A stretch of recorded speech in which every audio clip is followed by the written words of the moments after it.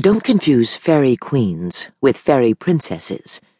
Where I come from, girls who want to be fairy princesses usually dream about gossamer wings and frilly dresses. Pink dresses at that.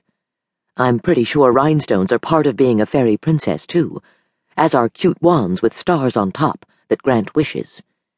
Fairy princesses expect lovely lives of luxury and lounging, ones that involve small woodland creatures waiting on their every need. As a fairy queen, I can admit that there is a bit more involvement with woodland creatures than one might expect. But the rest? A total joke. Fairies, the kind I deal with at least, rarely have wings. My wand is made of rough gemstones bound together, and I use it to blast otherworldly creatures out of existence. I've also whacked a few people in the head with it.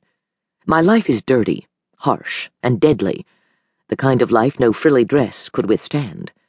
I wear jeans. Most important, I look horrible in pink.